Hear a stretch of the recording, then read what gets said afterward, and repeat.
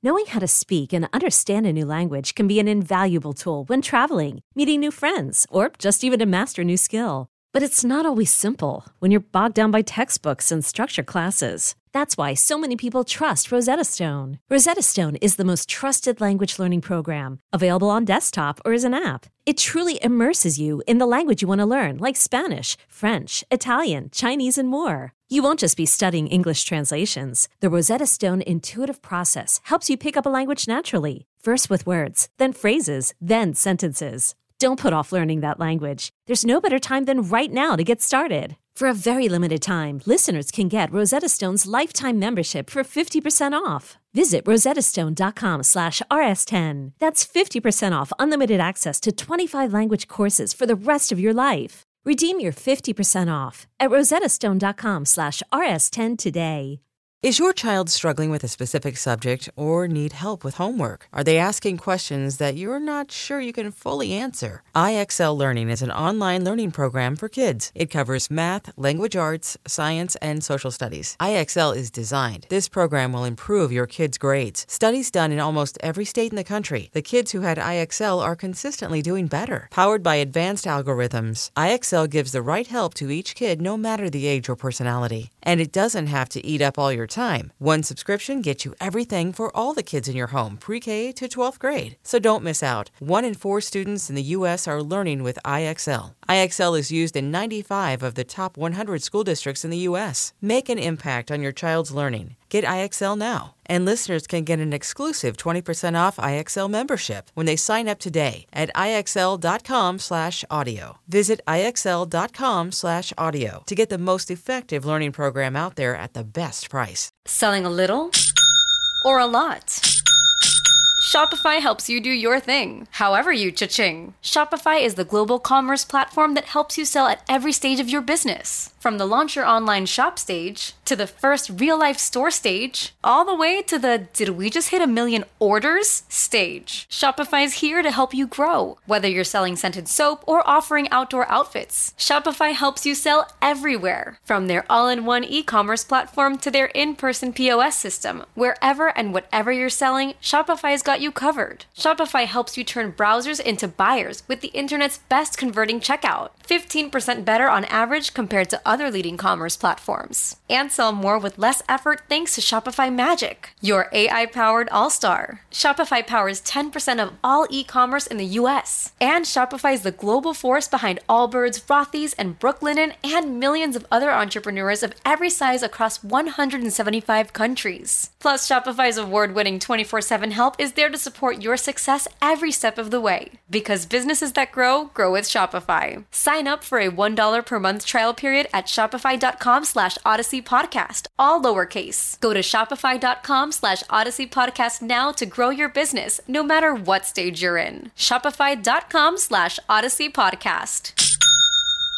Hello, kids. This is Risk, the show where people tell true stories they never thought they'd dare to share. I'm Kevin Allison, and every Thursday we release these special episodes where we look back at content from our earlier years, sometimes single stories, sometimes whole episodes. Keep in mind that years ago, people might have worded things differently than they would today. As always, the title of the whole series, Risk, is itself a content warning.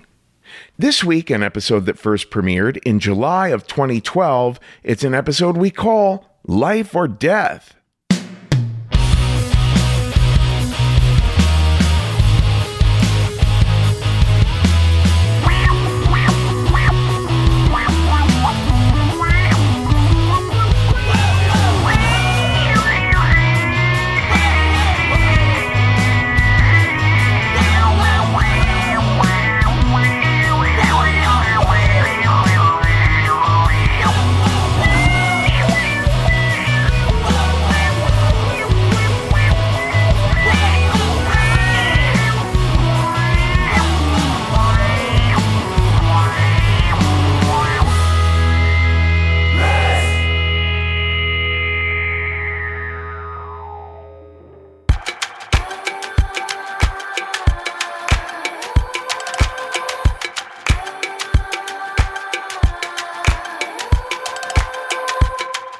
Hello, kids. This is Risk, the show where people tell true stories they never thought they'd dare to share. I'm Kevin Allison, and this is Max Essa behind me now. Today's episode is a little different. It's called Life or Death. I'm pretty sure we've never done a 3-story episode before. Now, I'll talk about the final story at the end of the episode. But in a little bit, we're going to hear from Scott Whitehair, a story we call Dead to Me. We'll be hearing a recording of Scott in the great city of Chicago at his own show, This Much Is True. Check it out at thismuchistrue.com. But we're going to kick things off here with a story by Michael Shaka. Michael wrote into us at our submissions page at risk-show.com, pitched this to us, and I said, yeah, let's hear this sucker. Come on in. Give a listen to this. This is Michael Shaka with a story we call The Beast is Real.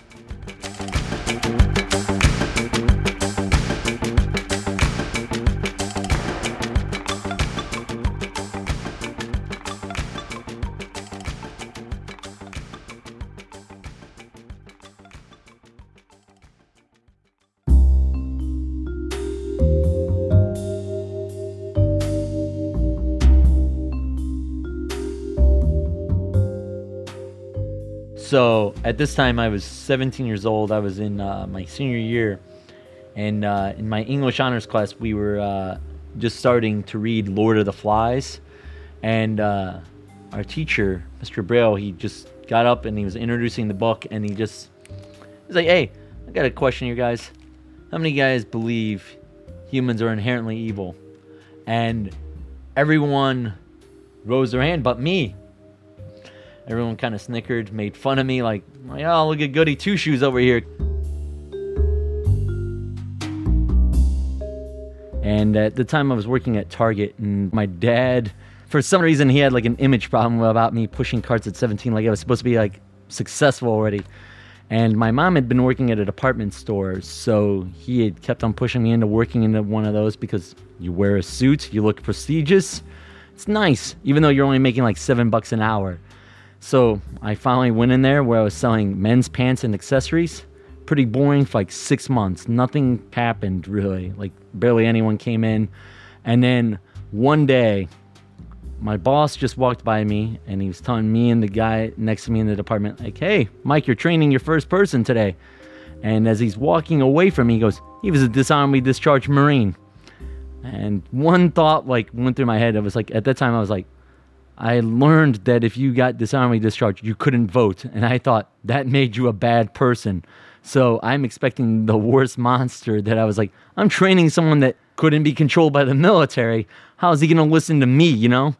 And I weighed, 125 at the time. And I was like 6 foot. I was a very scrawny, awkward kid. So about a minute or two later, this guy in a suit comes strolling down like the pathway that we always kept on noticing. We're like, oh, this has to be the guy. He's in a suit.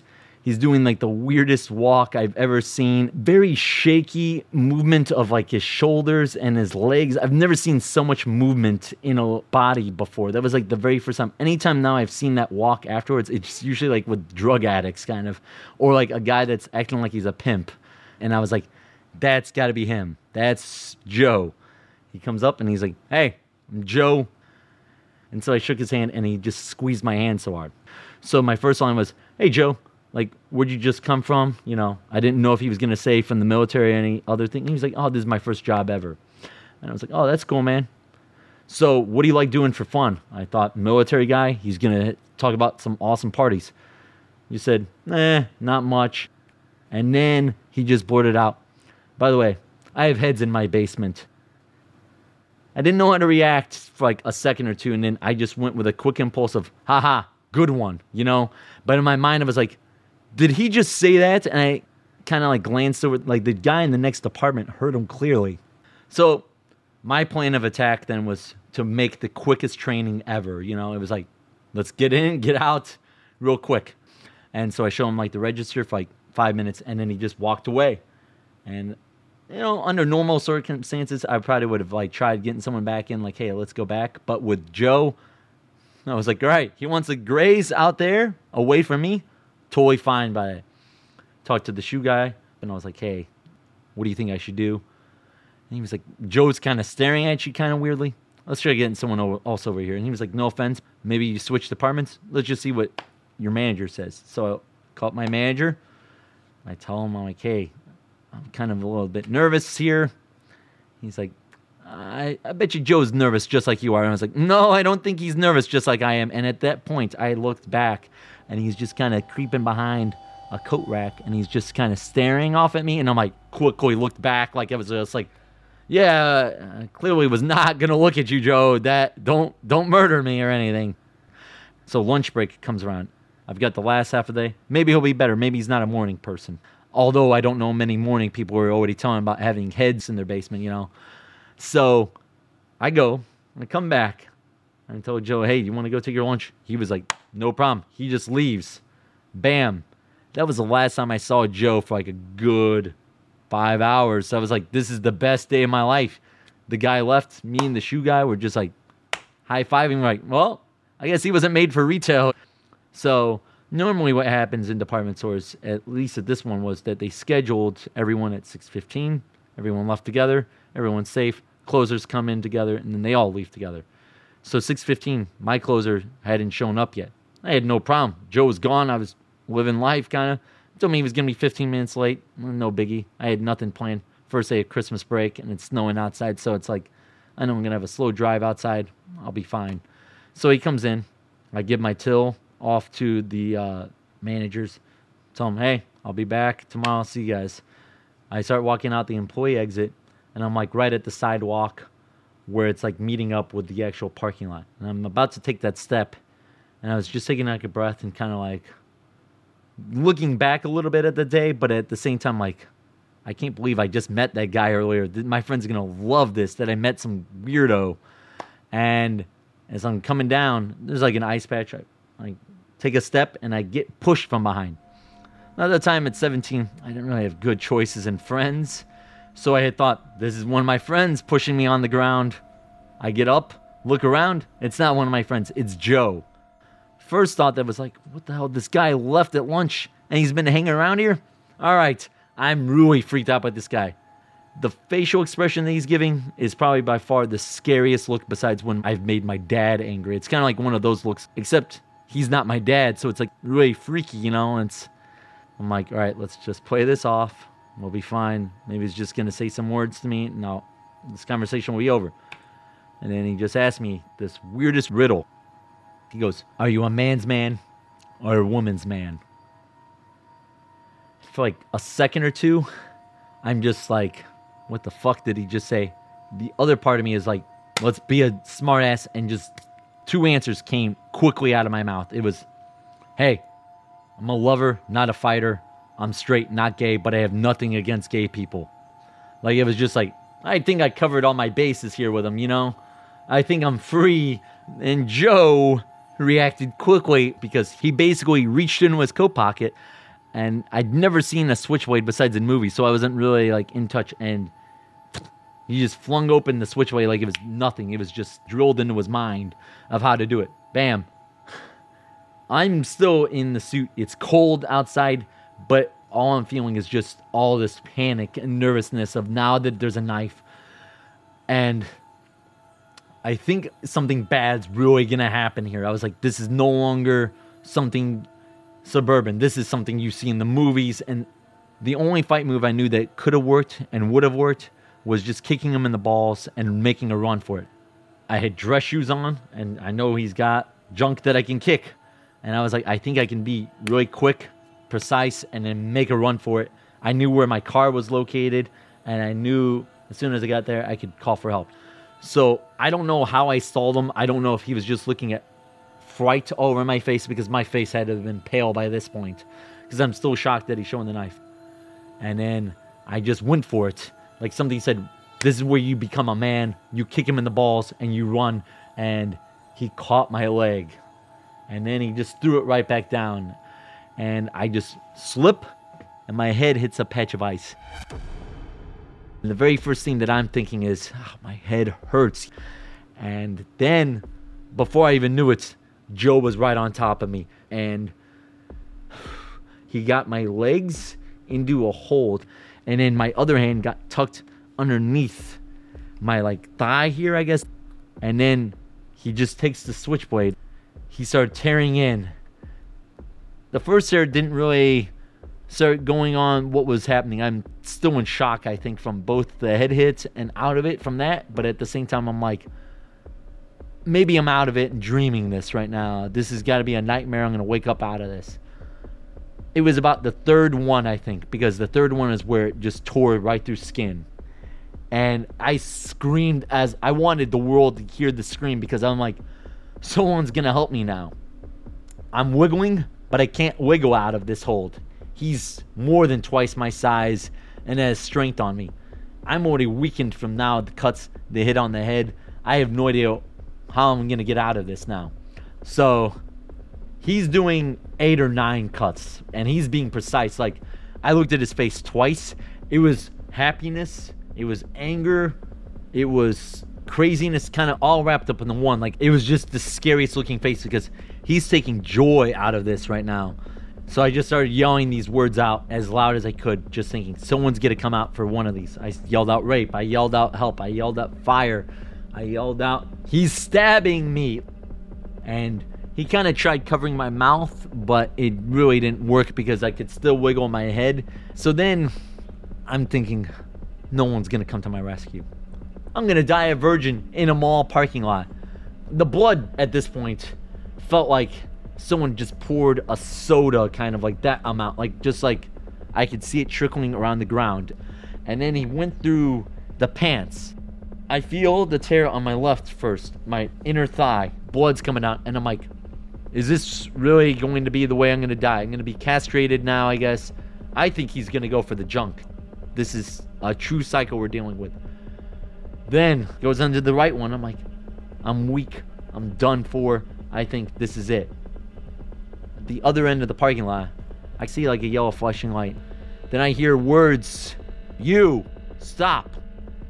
I see his head look up, and he just leaves. He just ran. I'm kind of getting up. The legs hurt a lot, and the blood is kind of seaming through. And the very first thing I notice is my suit coat and my coat just falls right off my arm, but my shirt is dangling by a string from above my elbow to about my bicep. He had stabbed me, what I found out was 15 times. There were a couple where he hit bone. The mall security guard walks up to me. This first line wasn't are you all right? It wasn't something comforting. It was hey, we need to go fill out a police report. He's got this authority. Coming from the authority that my manager had just exemplified earlier in the day, authority had just fucked me over and gotten me into this place. At 17 years old, all I wanted was my mom and dad. Luckily, mom and dad lived 15 minutes away, and I'd never seen so much fright in both my mom and dad's face. I see my dad, and he said, son, let's go to the hospital. I cried in their arms for 10 minutes. I just didn't want to leave their arms. Joe eventually gets fired. We settle outside of court with the department store. Joe, he gets psychiatric care. We've got a restraining order on him. All right, I'm never going to see him again. I just want to put this all behind me. So, going to my freshman year of college, I come home for Easter break, and I've just left my parents' house. My dad calls my girlfriend's phone, and I think I've forgotten something. No, my dad tells me someone just visited as soon as I left, and it's Joe. So when he came to the door, he was like, all I wanted to do was apologize to you and your son. My dad's like, get off the fucking yard. You should know what you did to my son. I'm going to kill you if you don't leave. There's certain situations, I guess, you do something, it's better if you just leave them alone. When I look back at this now, at Target, nothing would have ever happened like this. I would have been sweating, pushing carts, maybe even sold to this day. I don't care. After that, didn't take my dad's advice on any other jobs. After all this has happened, I still have to write the story on Lord of the Flies. Now, obviously, my viewpoint on humans being inherently good has changed drastically, I think.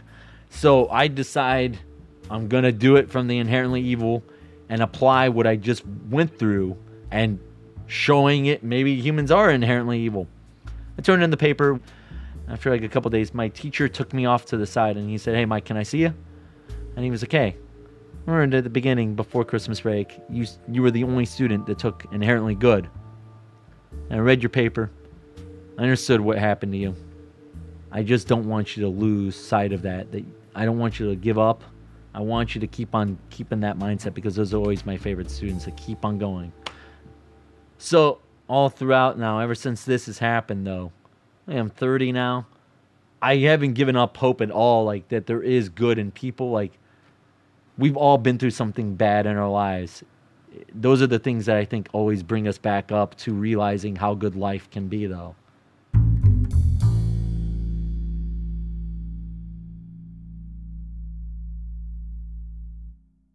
We'll be right back. When you need mealtime inspiration, it's worth shopping Kroger, where you'll find over 30,000 mouth-watering choices that excite your inner foodie. And no matter what tasty choice you make, you'll enjoy our everyday low prices, plus extra ways to save, like digital coupons worth over $600 each week. You can also save up to $1 off per gallon at the pump with fuel points. More savings and more inspiring flavors make shopping Kroger worth it every time. Kroger, fresh for everyone. Fuel restrictions apply. Look, Bumble knows you're exhausted by dating. All the, must not take yourself too seriously, and 6'1" since that matters, and what do I even say other than, hey? Well, that's why they're introducing an all-new Bumble, with exciting features to make compatibility easier, starting the chat better, and dating safer. They've changed, so you don't have to. Download the new Bumble now. We're back. I can remember 3 things about Jeff Wiles. So 1, in high school he was a pretty nice guy, pretty harmless guy. 2, he looked kind of like a bird had mated with one of those big novelty lollipops. He's a very strange looking guy. He was all head. And 3 was that he was involved in one of the most epic fights in Burrell High School. And by epic fight, I mean anything but epic fight. It was in the cafeteria one afternoon where Jeff had run into Donnie Kemp. Now, Donnie Kemp, two-thirds of Don's body weight were braces and glasses. And somehow these 2 titans crossed paths and decided that their differences could only be resolved by blows. And by blows, I mean not even close. They stood about 7 feet apart and wildly waved their arms at each other. Don had more of like one of these, and Jeff had more of the windmill.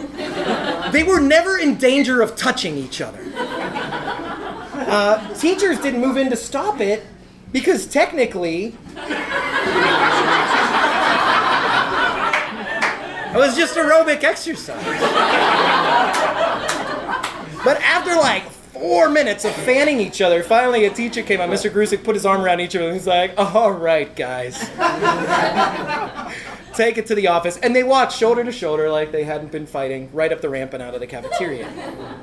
These were the 3 things I remembered about Jeff Wiles. And none of them were going to help me now as I stared at the blinking cursor on my computer screen. It was October 2009, and I was celebrating my wedding anniversary with my wife. At this point, I was in the office rearranging my fantasy football league team and checking email. And before you give me shit about that on my anniversary, this marriage was already way dead. Yes. Here's what we were doing that night that I interrupted, the romance that I interrupted. We were watching edited for television Pulp Fiction, eating badly freezer-burned popcorn shrimp, and drinking $3 bottles of wine. That's the romantic evening I interrupted for fantasy football, so don't give me any shit. But as I'm sitting there, Facebook window's open, and a box pops open, and it has Jeff Wiles' face in it. And it says, "Hey." And I'm like, Yeah. I mean, I'm sure you guys have had this happen to you. Like, late at night, somebody you haven't seen in 20 years gets drunk and they're like, hey, man, what's going on? Seen any good movies the last 19 years? So I'm like, okay, it's one of those things. And I'm like, hi. And it's like, this is Jeff's wife. I'm like, well, truly is someone for everyone. Hello? And she's like, I wanted to reach out to Jeff's friends because I came home last night and I found that Jeff had died.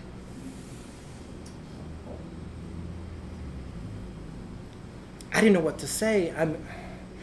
I don't think there's a sideways smiley face that says, I'm sorry for the tragically premature death of your spouse. So I just said, I'm sorry. And she went on to tell me, I came home from work, I found them. She started telling me about their lives together. She mentioned their kids together, about what a shock it was that she had found him. And I didn't know what to say. And she went on and continued to talk. And I couldn't break it off because maybe this woman just needed to talk to somebody who she didn't know, like a faceless stranger out there through Facebook. And so I listened for like a half an hour. She went on and didn't know what to do and told me things, that vacations they had gone on, and I listened. I said what I could. I said I didn't know Jeff well, but I remembered he was a really nice guy. I mentioned the slap fight at all. And finally she said, well, when there's plans for some sort of service or anything, I'll let you know. Thank you for talking to me. And so I closed the window, and it hit me. Here I am. It's my wedding anniversary. I still have this. I still have someone who cares about me. They're sitting right in the other room. Jeff's wife, they would kill for this right now. It was taken away from them suddenly, and here I am just not appreciating it at all. So I went out into the other room, and I looked at Tara, and I said, hey, baby, why don't you just mix up some more cocktail sauce for that shrimp? Go ahead and open another bottle of $3 Chuck, and let's check and see if maybe there's a free preview weekend of Cinemax or something. Romantic advanced cable. And we spent the night, but this haunted me. Jeff Wiles dying, it bothered me. And soon I went home to Pittsburgh for the holidays, and it was just stuck in my mind. And anybody I saw from high school, I'd be like, do you remember Jeff Wiles? And they're like, the slap fight. And I'm like, yeah, that he's dead. And people were like, what? Because we're all relatively young. And it really ate at me. Like, my last name's Whitehair. His is Wiles. He sat right behind me, and I'm like, it's too close to home. It was eating me alive. I was at dinner, and my mom, over the holidays, she'd say, do you want some more ham? And I'd be like, what's the point?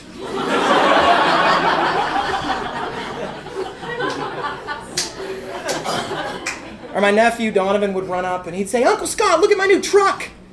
So you better hang on to it, kid. Cherish that. Because tomorrow, that might be nobody's truck.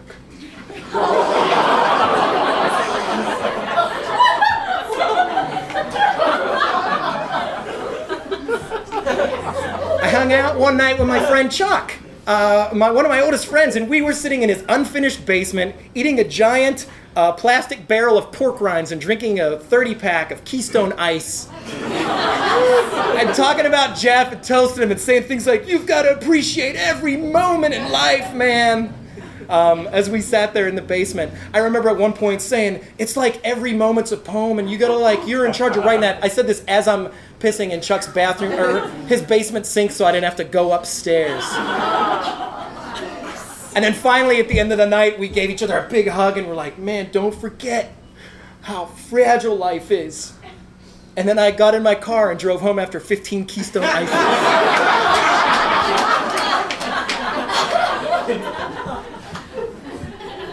So I went back to Chicago, and it still bothered me a little bit, but I was getting over it. And, being away from Berlin, having people to talk to about it made it go away a little bit. But one day I'm sitting at the computer, and Facebook's up. And I see Jeff Wiles in my feed. And it says, a pony has wandered onto Jeff's property in Farmville, and he rescued it. I'm like, this is kind of weird. But then I thought, maybe his wife obviously has access to the account. Maybe she's still messing with her. Maybe it does it on its own. Maybe she's still doing it. Like some people, they take care of their grief by like burying themselves, in the family business or digital farm. maybe this is how she's healing, and just like, none of my business. I'm just gonna ignore that. So a couple weeks later, I see another thing that pops up. And it's a little more specific. It's an actual update. It says, "Ugh, long day at work." And I'm like, yeah, you're dead. Yeah, no, it was an extremely long day. But I'm like, again, like I'm picturing like maybe she's putting on his clothes and going to, maybe she's living as Jeff now. I don't know. But like everybody's grief is there. I'm like, I'm just going to ignore this because there's just too much potential for me to make it worse. So I ignore it. Until a couple weeks later, there's an update that says, gonna spend the night with my lady. Like, this has gone too far. So I just kept Facebook away. I just didn't look at it anymore. I'm like, I don't want anything to do with this. And I forgot about it for a while. But then like a month later, I was hanging out with some friends and we were having some drinks, and the topic came up of like life after death and the spirit world. And I'm like, I have a story. I know a guy who somehow broke through and made it back to our world. And all he chooses to communicate is polls like who's hot or not. And of course my friends hearing this, they're like, you have to ask right now and get to the bottom of that. And I'm like, no. Because here's the thing, like, what if? I mean, it's this woman who was she lost her husband. And I didn't want to be the person, if there was some explanation, I didn't want to be the person to prick open that wound that she was trying to heal. Then I had another couple beers and I got online.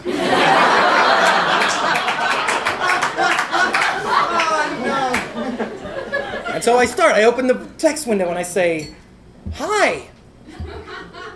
And immediately it comes back, hey.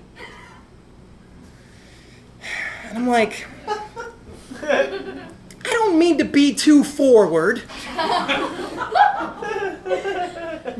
but I was under the impression, is this Jeff? And he comes back, yeah.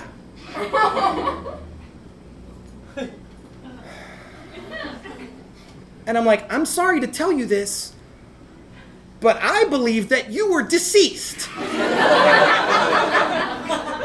And he types back immediately, oh yeah.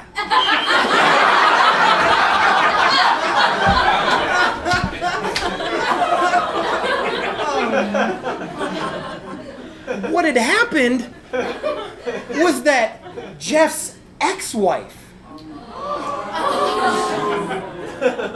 had gotten control of his Facebook account and told everybody she could that he was dead.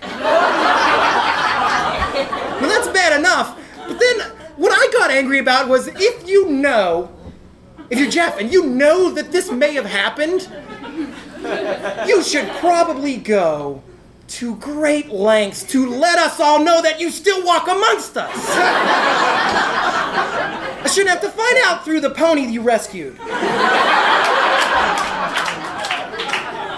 And then the absolute worst part of this whole thing is that at that point in the text conversation, I was turned into the guy from high school who's contacting somebody in a weird way. And I'm like, dude, so you seen any good movies the last...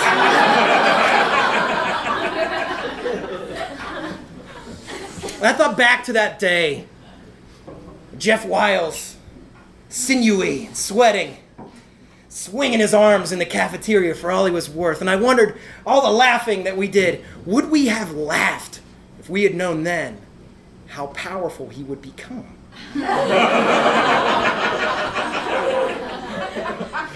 to not only run a successful catering business and family farm, to be a heartbreaker of the level that you would drive a woman to this point where she would tell people you were no longer on earth. And then finally, his greatest trick of all, to cheat death itself.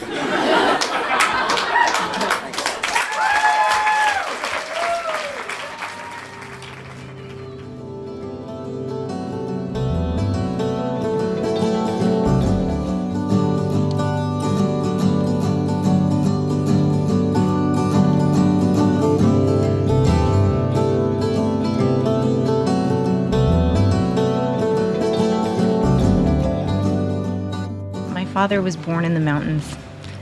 Technically, he came from a middle-class East Coast family, but his heart was in the mountains, and it was a love unparalleled to almost anything else in his life. In the early to late 70s, he spent a lot of time in Canada. That was sort of where he became a man. He learned to climb there. He met many of his best friends there, and in 1989, those mountains called him back. All of my memories of my father are very dear, and he and I were buddies through and through.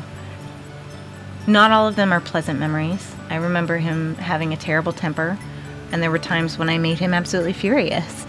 I remember once I tattled on him to my mother because he had taken me climbing on a rock at a rock quarry, and of course no one was allowed to climb there, but of course he thought it was pretty cool to take this little girl up and teach her how to climb. And I was, of course, wearing inappropriate shoe wear, a lesson of my life.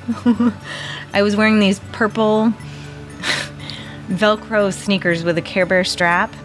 And he, of course, didn't rope me up to anything. It's just sort of free climbing. And I lose my shoe. My shoe falls off. So instead of bringing me down to the bottom, he leaves me hanging there on the ledge while he goes down and gets my shoe. And of course, I was kind of tickled by this, but I also thought, I'm going to go home and tell Mom about this, because I love when she gets a little mad at him, because she's so funny when she gets mad. I remember thinking this. And I told my mother, and she was so furious with him. They got into a terrible, terrible fight. And I felt so guilty for having, I guess, reneged on his trust a little. No, but my father and I were very, very close. He and I loved listening to the music of Ry Cooder. One of the albums that we listened to all the time was Get Rhythm. And I remember being in our living room in Maine, and he was wearing this blue bathrobe that my mother had given him for Christmas.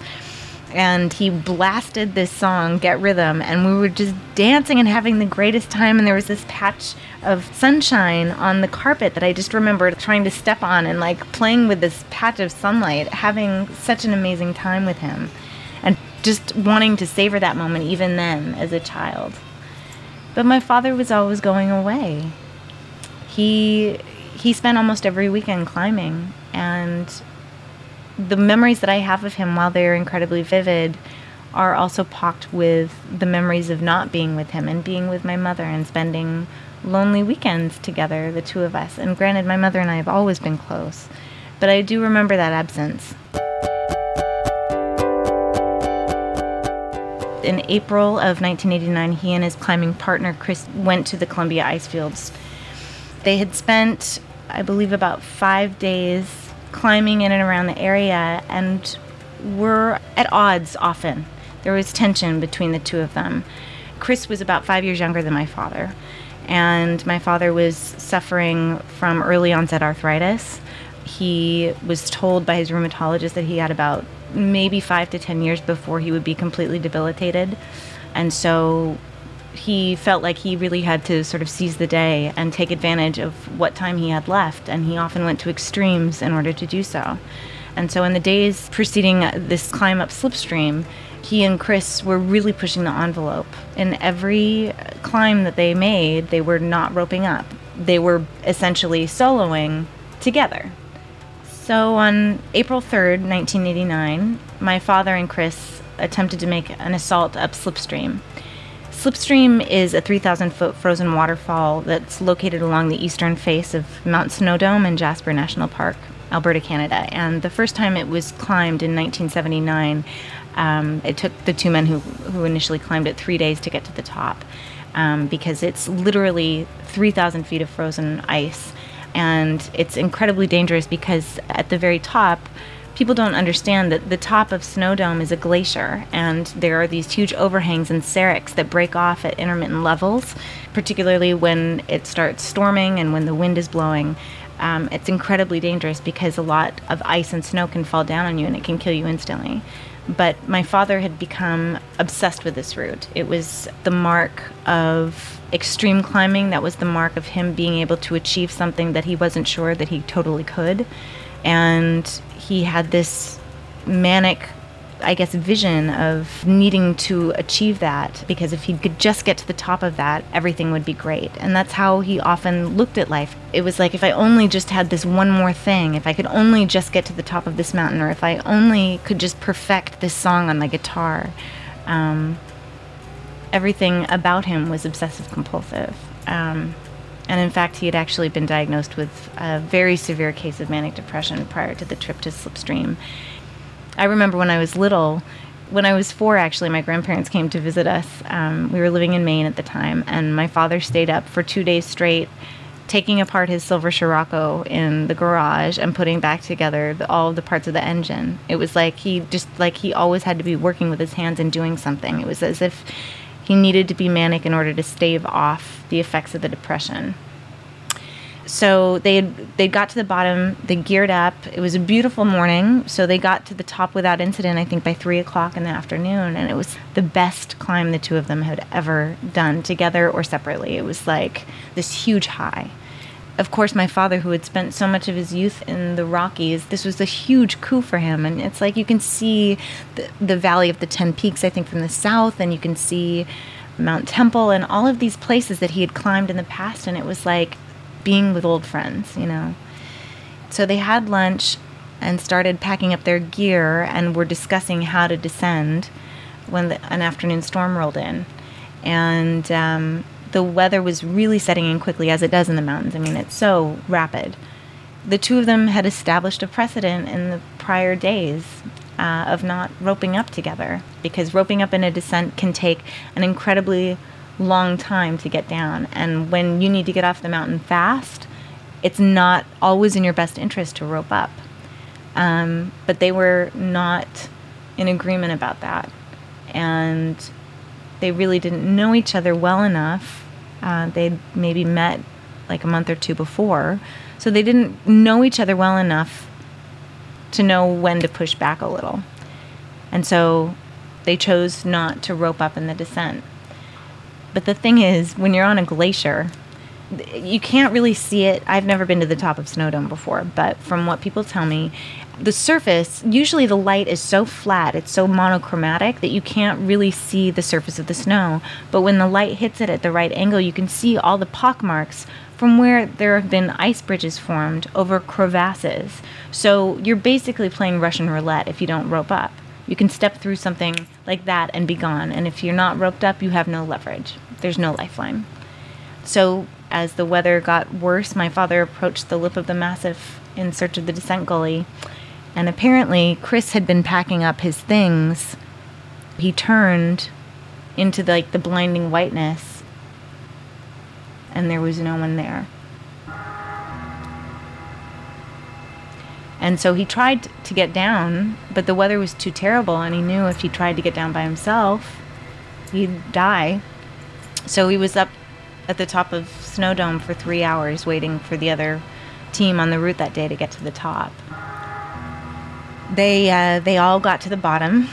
The fall happened on April 3rd. They got to the bottom by the morning of April 4th, and then attempted a search and rescue attempt, but the weather was so terrible they had to put it on hold. Meanwhile, back in Maine, so this was April 4th, I remember waking up that morning. My mom and I always slept in my parents' bed when my father was away. And I remember waking up early that morning, and my mom was still sleeping, and I could see the sun breaking on the horizon. And I remember watching the shadows on the ceiling shift and wondering about my dad in the mountains. And I remember wondering what he was going to bring back for me when he came home. And I thought about it, and I was like, I wonder if he misses me. And that was about 6 weeks before I was about to turn 6. And that was a really exciting, I was very excited to turn 6. And then that night, my mom was preparing dinner, and the phone rang. And she went to answer it. I remember I was up at the counter coloring, and nobody was on the other line. And so she was like, okay, well, that's weird. And she hung up the phone and went back to making dinner. And about maybe 45 minutes or an hour later, the phone rang again. And by this time, we were sitting down to eat. And she went to answer the phone. And again, there was this click and then no answer. She told me later she thought, maybe he has a bad connection. Maybe is it this Bill trying to call? And of course, she had been concerned the day before because he hadn't called and checked in, and it was sort of like, well, but he does this sort of thing sometimes, so she didn't know what to think about it. So it's just a little strange. So we cleaned up, and I had my bath, and we were going back upstairs to go to sleep, and she was reading me a bedtime story. I remember it was Blueberries for Sal. And we were in the middle of the story, and there was a knock on her front door. And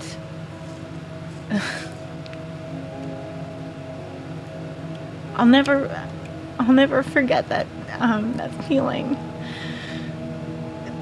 In that moment that something is wrong when you can feel your mother begin to tense in fear. You know that something has happened. And she looked at me and she said, "Laurel, stay put." And she turned out the light. And she went to answer the door.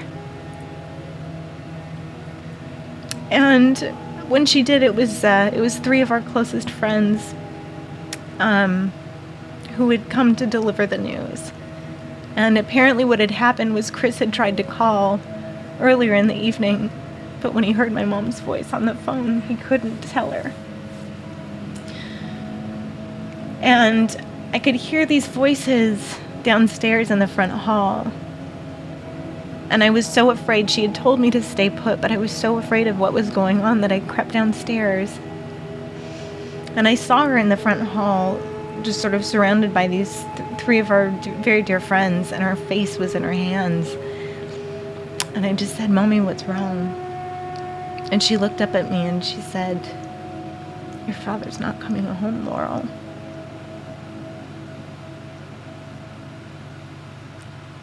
It's the kind of thing you'd never forget.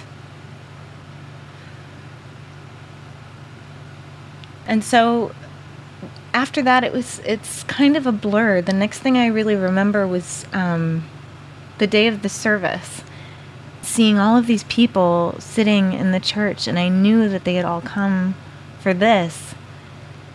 And I laughed. I remember laughing. I felt so self-conscious and so aware that everyone was feeling sorry for me. And I hated when people felt sorry for me. I hated that pity, and I hated being condescended to. Even as a child, I remember knowing what that felt like to be condescended to, I think. And I just remember covering my mouth because I knew it was so inappropriate to be laughing, but that I couldn't help it because it was so strange. And just like that, he was gone. There was no more father. It was like there were framed photographs and that was it. And I remember thinking even then, being fearful because, we certainly didn't have a camcorder or anything, so there was no recording of him. There was no video or tape or anything, and I was so afraid I would lose the memory of his voice. I remember Mommy and me clinging to each other. I remember that spring and that summer being incredibly lonely. I remember one incident. It must have been maybe in June of that year. It was after all of the cards and prepared meals and the bouquets sent in sympathy, all began to wane. And we'd had dinner, and I could tell my mom was really sad because she didn't want to color with me before dinner time. She didn't want to play dominoes. It was just like she was really reserved. And I thought, I got to do something to make her laugh. I dragged one of the counter stools from the kitchen up to, we had this plastic yellow telephone in the kitchen. And there she was scrubbing the dishes at the sink. And I sort of mischievously looked over at her, and I picked up the phone and I said, "Hello, God, I'd like to speak to my daddy, please." And I did it because I thought it would make her laugh. And instead she turned to the sink and she just dissolved in tears. And I had never seen my mother cry before, not like this. And she just kept saying, "Bill, oh Bill."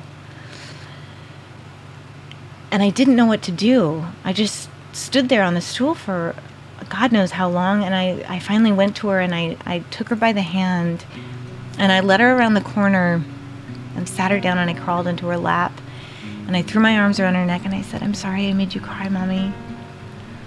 I don't know why I remember this, but as I was hugging her and I was looking at the wall behind her, and there was an electrical outlet along the baseboard, and a few months prior to that, I had taken my mother's keys and thought it would be really fun to play a pretend game of driver. And I was probably about 3 seconds from plugging the keys into the electrical outlet when my father came around the corner and caught me. And he grabbed me by the arm and he said, "Oh my God, don't do that. Do you want to die?" He just said it over and over. "Do you want to die? Do you want to die?" And I just thought, oh my God, well, maybe that would be better than dealing with this. But I remember that moment of like hugging my mother and looking at the electrical outlet, and I wondered what death felt like. In spite of what we had been told and what was most likely the truth, there was a lot of question as to what exactly happened at the top of Slipstream on the day my father disappeared. I think my mom always found it was odd that Chris could never really approach us. The first time we ever met him was at the service. And he was very reticent to talk about the details of the climb and the fall. And I can certainly empathize with the trauma associated with losing someone and being held responsible. But if it happens on your clock, you got to be accountable for it. In the months before my father's fall, he had really been struggling with a lot of things personally, and he had been seeing a psychiatrist for a while, but he wasn't taking medication, and I think he was trying to deal with it on his own. And he was fighting the onset of age. He was 39 at the time, so he wasn't old by any stretch of the imagination, but for a climber, you just start feeling the effects of that, especially when you're exposed to the elements in the way he was constantly. And actually, a couple of months prior to the climb up Slipstream, he had fallen in love with someone at work, and he had made a list of comparisons between her and my mother that my mother found in his briefcase when she was looking for a bill. And apparently the woman had rejected him, and it was just a little odd that after that was when he really started becoming obsessed with Slipstream. He bought books about it, he did research on it, he talked to as many climbers as he could who had already been on the route, and it was almost like this weird transference of emotion or of obsession or whatever it was, that this woman didn't want him. And I think truly it was more lust than it was love, but there was some sort of transference there. So there were all of these weird things that kind of made you wonder, because there's no body. Did he stage it? Did he plan to go away?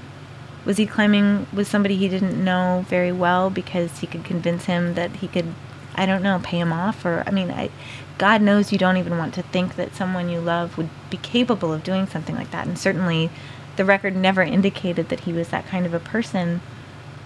But the mind's ability to wander and wonder can create these fantastical but possible situations that you attach yourself to. I remember my mom and I we were driving in his Scirocco, which of course never worked because he had tried to take it apart that one time. We were driving in the countryside, and we came up behind this bicyclist, and he peeled off onto a dirt road to the right and pedaled out of sight, and my mom floored the brake so hard that she spelled the car, and she just said, "That was your father." And we just sat there. the two of us, but it was like she was convinced in some way that he was out there, that he was still alive, or that he hadn't fallen. And because my mother and I were so close, we sort of, I think, both convinced ourselves that, yes, this is the story we're telling to people, you know, that he fell and it's unfortunate, and yes, his body was never found, but I think she and I both really believed he was out there someplace. Maybe he was in the Himalaya as a climbing guide and had escaped his domestic responsibilities. We didn't know. The development of that myth in my life, of the myth that, yes, you're told one thing, but really it's this other story. I basically created a mountain out of this myth. And really, I mean, I really believed as I got older that my father was out there. And I think I've been very fortunate to have the life that I've had. I had a wonderful education, and I've gotten to do some incredible things in my life, and I am so grateful. But a lot of my drive was fueled by this intensity of proving to him, whenever he did come back, that he was going to be fucking sorry he left. And in college, actually, it got to such a point that I would Google him and try to find him on the internet. And I remember like spending hours, you know, going through like the 20th page of Google search results, trying to find like Himalaya Sherpa guide, Bill Holland, and was so sure that I would find him someplace. And I never found him, but I never stopped looking for him. And I think that tendency to create a myth about something that wasn't real or tangible, this tendency almost to like over-idealize a situation, has bled into almost every facet of my life. And I basically have existed in this sort of like this state my entire life. I think it's really affected how I view the world.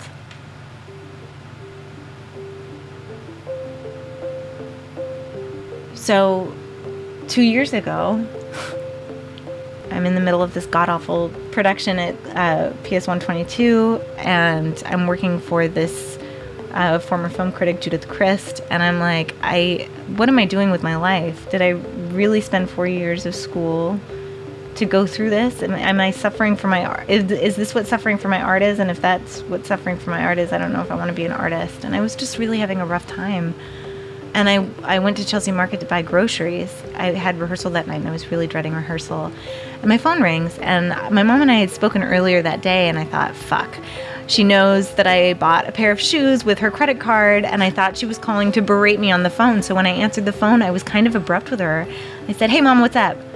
I'm buying groceries right now, and I have rehearsal in a half an hour. What's up?" She goes, "Laurel, are you sitting down?" And I said, "No, I'm buying groceries. Is everything okay?" And she goes, "No, well, why don't I call you back when you're at home?" And I said, "Mom, hey, what's up? Is everything okay?" And she didn't respond. And I started to panic, thinking, God, she has cancer. God, somebody's died. Like, what the fuck has happened? And she goes, "Laurel, they found your father." And in between the time, that like space of silence, and the time she told me the logistics of his discovery, I wasn't sure if she meant if he was alive or dead.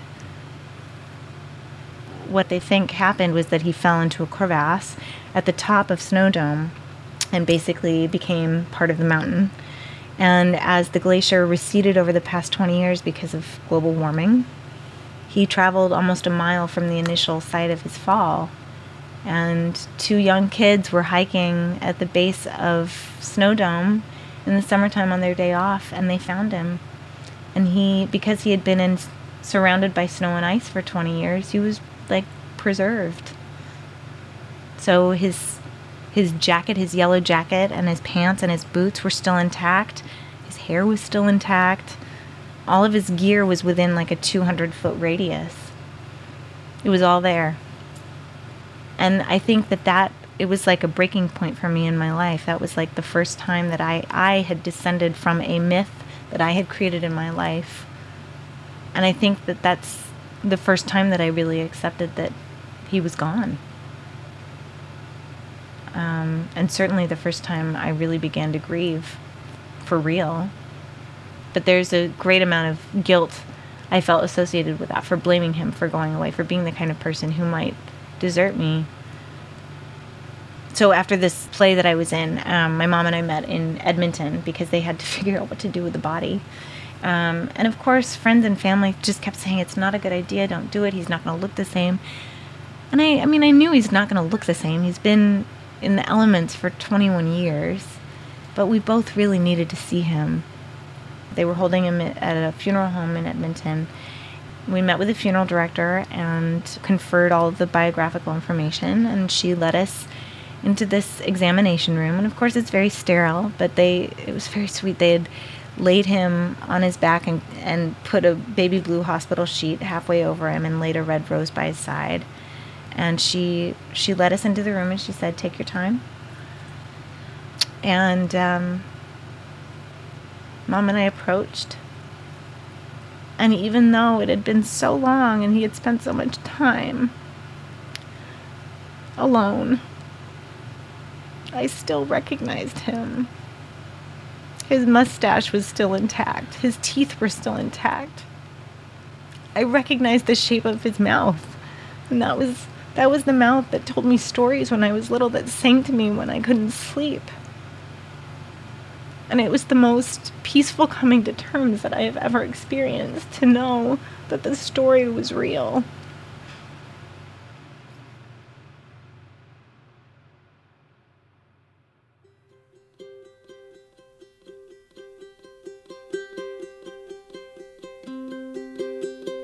Wake with your head where the light always crept through the glass to your bed, and you breathe and your breath, it is mine, and your heart, when it stops, when it starts, when it's fast, it's mine.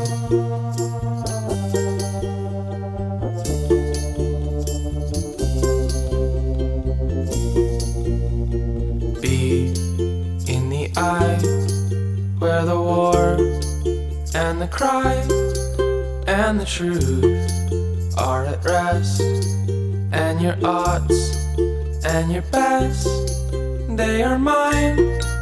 If you're shy, if the streaks in the sky shake the windows. No, I was like you, and the sun came down and the dust blew around over me.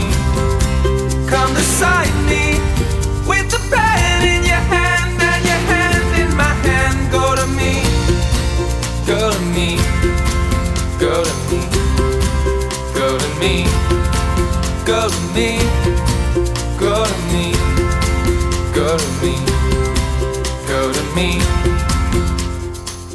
This is Jordan Clausen behind me, and that was Laurel Holland, who you should know is raising funds so she can finish her book. It's called Spindrift, the memoir of a climber's daughter.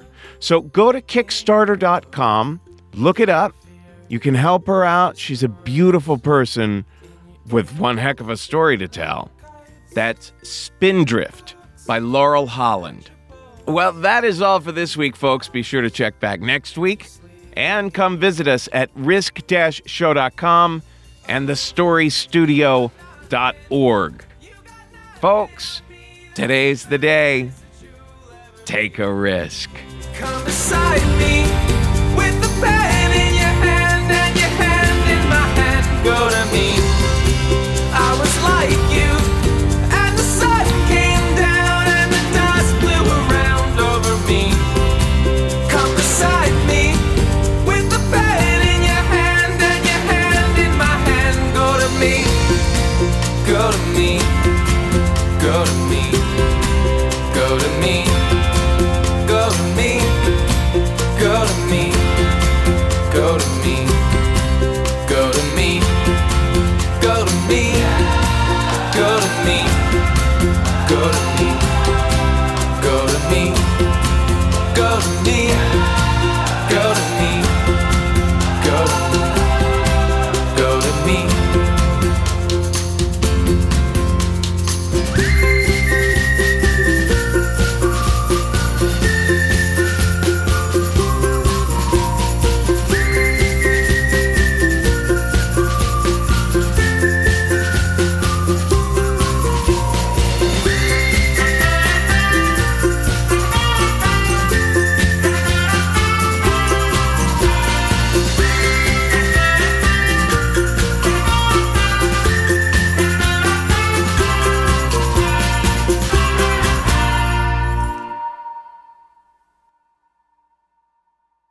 Or my nephew Donovan would run up and he'd say, Uncle Scott, look at my new truck. So you better hang on to it, kid.